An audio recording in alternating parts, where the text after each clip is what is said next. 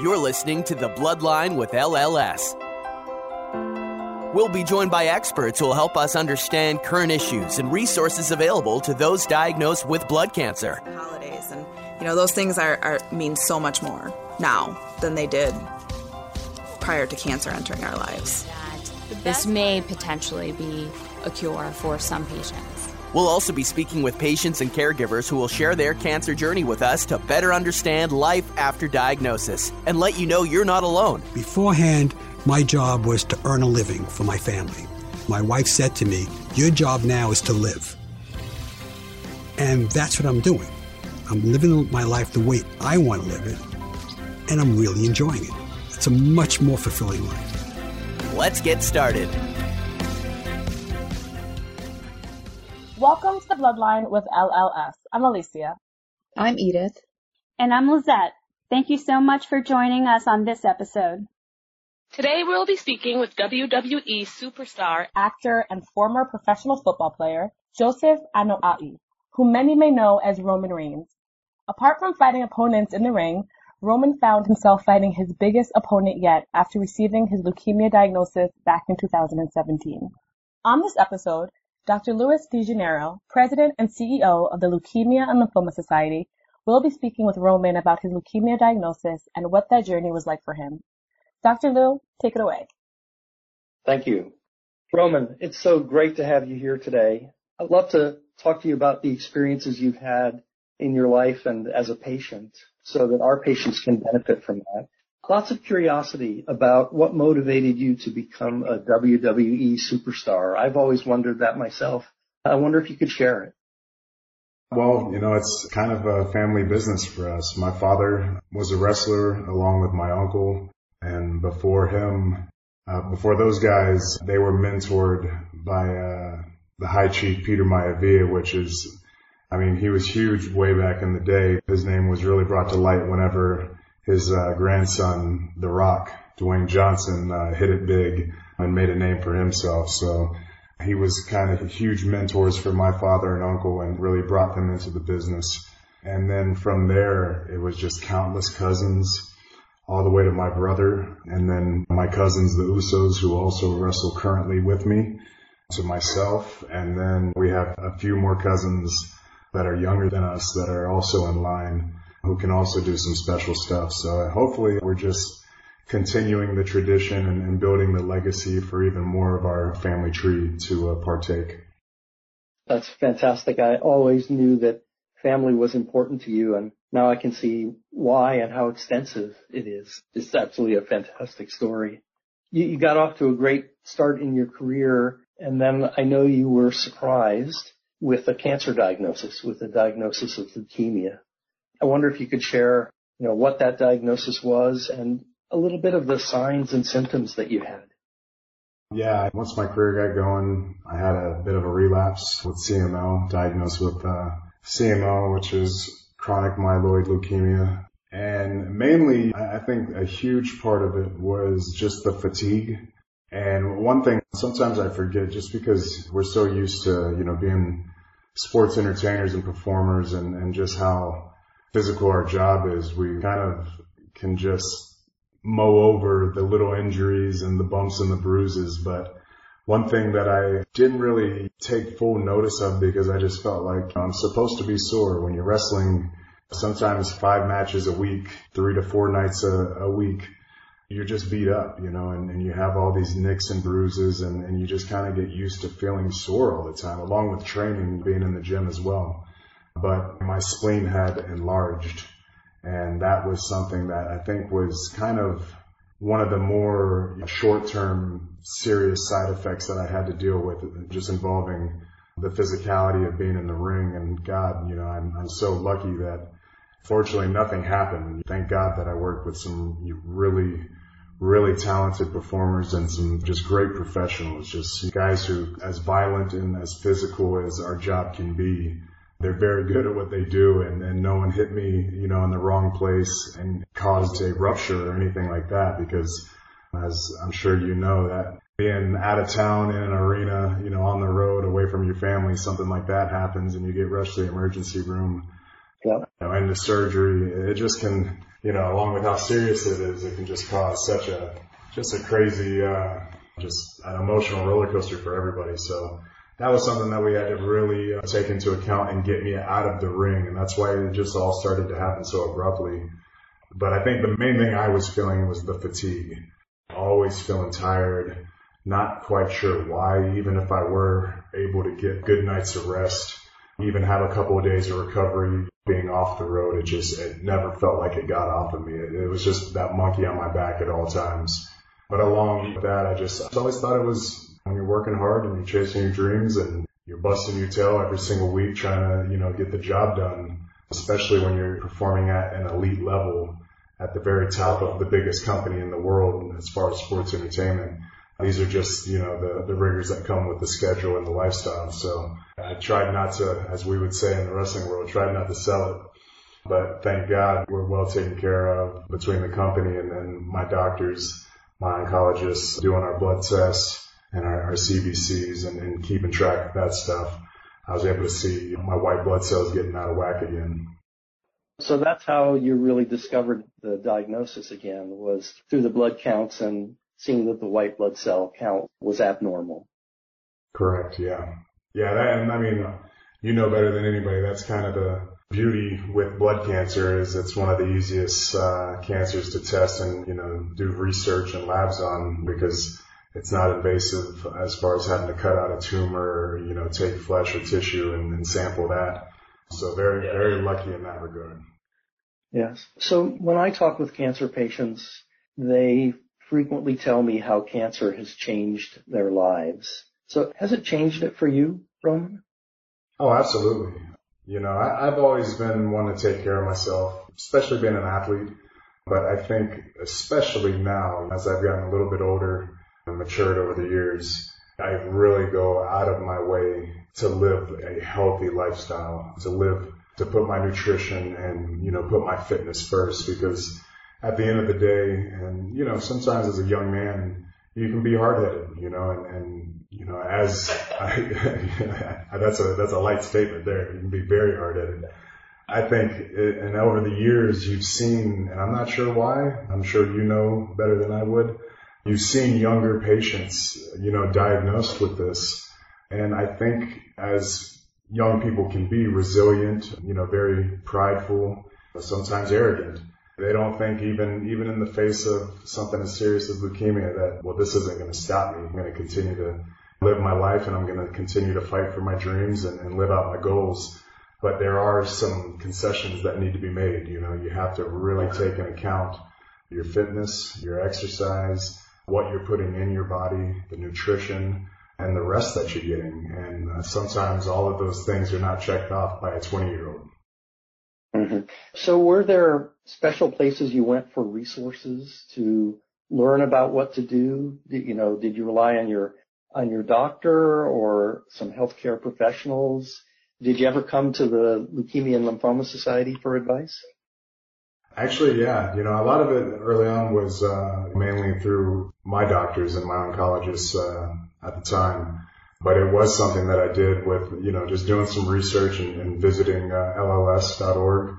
At the time it was just a website. I didn't have any names or faces or resources or true contacts, but it was something as far as just getting information. And even now to this day, which a lot of times just a simple Google search will revert you right to the website, So I think it's not only just the information, but getting good information, getting a reliable source.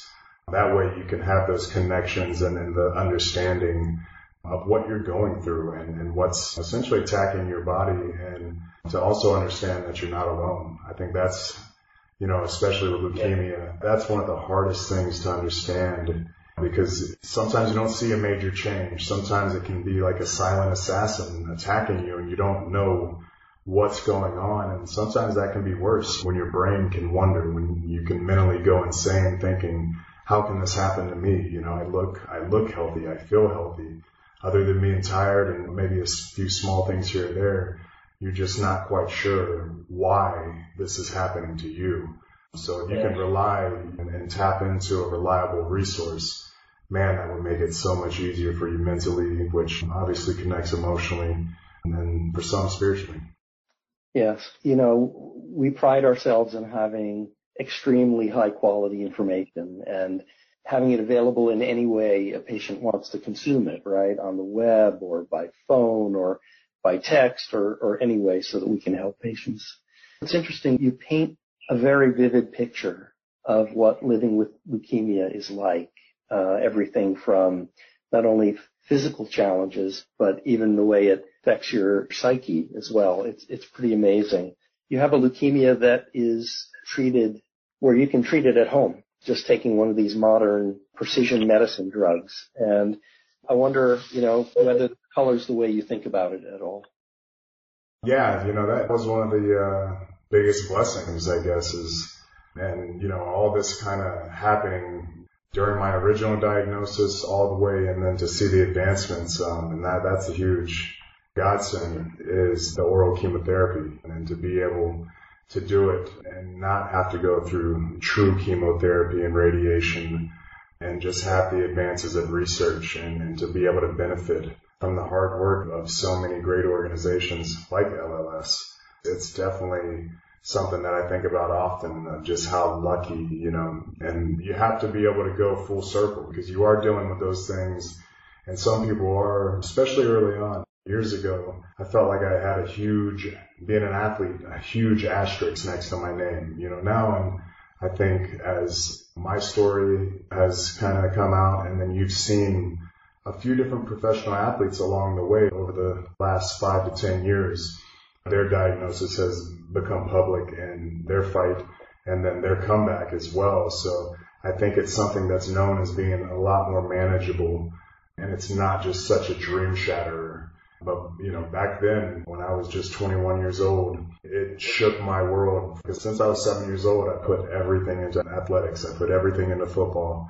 And, like most young men, I had all my marbles in that one basket.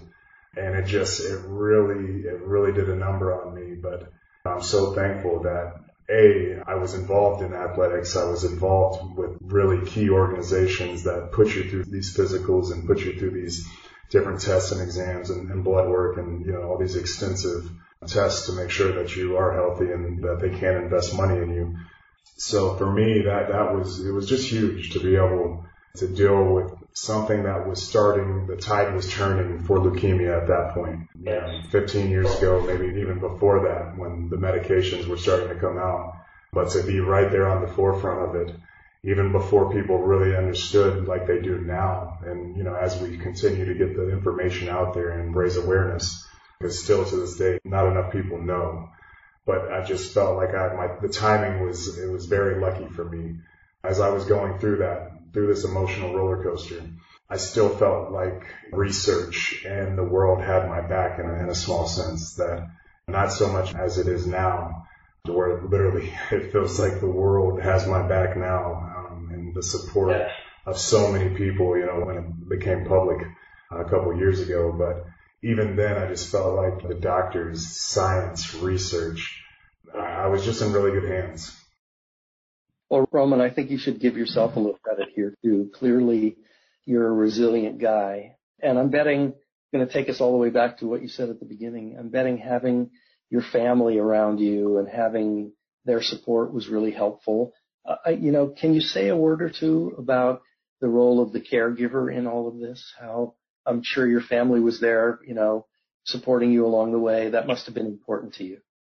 Oh, it's huge, because I think about it now. The first thing I thought about is when I do a hospital visit where I get to do a Make-A-Wish or meet someone who's sick, when you see the family around them, when you see the loved ones, the friends, the mother, the father, the siblings, when you see the struggle that they're all going through, and especially in a situation, when you have a little bit of impact to turn a bad day into a good day, and you can put some smiles on the faces, you just really see how much it changes, the people that are surrounding the patient, and just how, it's not just the patient going through the struggle, it's the whole family. It's anyone that they've affected or created a relationship or a bond with in their life.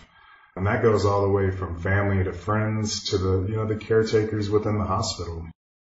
all the way from the nurses to the doctors to the ladies that just take you back and draw your blood. You build a rapport. You know, when you're going in every single week, you end up building relationships with all these people, and they get to see you from day one when you're beady-eyed and you're terrified and you have fear in your heart, to all the way to where it's like, okay, you see your white blood cells coming down, you see some normalization happening, and they all get to go on that roller coaster ride with you, which, you know, obviously we always want it to be the safe finish, the comeback story. And I think everyone involved in research and the science behind pushing these medications and these drugs to help and save lives, they've definitely seen that process get stronger and stronger as the years go along. Yes. It's all about surrounding yourself with people you love. That way you're reminded what you're fighting for every single day. You know, every single day you have to remind yourself the beauty of this world and why it's so important to have another day. Well, I was going to ask you what advice you'd have for other patients, but you just gave it. It's fantastic. You're paying it forward, Roman, and thank you for doing that. You're paying it forward by doing recordings like this that I know will be impactful when other patients hear it. I've just got one last question for you. So on our patient podcast homepage, we have a quote that says, "After a diagnosis comes hope." Based on your cancer journey and everything you've experienced, what word would you choose to complete that sentence? After a diagnosis comes... It's not as pretty as hope, but I think the fight. After a diagnosis comes the fight.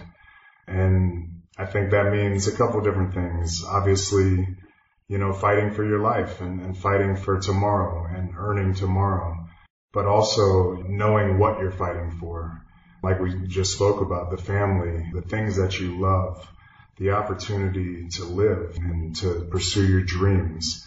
Fighting for that tomorrow isn't just necessarily the 24 hours that we expect every day, but the opportunity to whether create, to love, to respect, to honor, to show loyalty, anything that comes along with the opportunity to struggle. Sometimes that's as big as, you know, thriving, is understanding the struggle and how we bond through that. So I think, after the diagnosis for me was the fight. And then even to this day, we continue not only to fight for my opportunity to live tomorrow, but for others as well, and to continue to fight to raise awareness and to continue to push this thing forward to make it as easy as possible for future patients and anyone who finds themselves in the same struggle one day.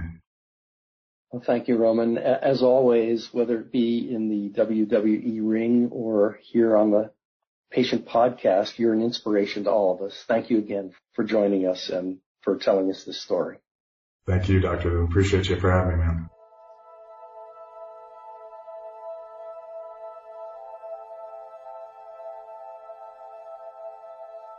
Thanks for listening to The Bloodline with LLS. We can be found on iTunes and other great podcatchers. You can subscribe at www.thebloodline.org. Be sure to check out our archive section on our website for previous podcasts. Be sure to rate and review us on iTunes. Keep up with LLS by following us on Twitter at LLSUSA and Facebook at the Leukemia and Lymphoma Society. Until next time.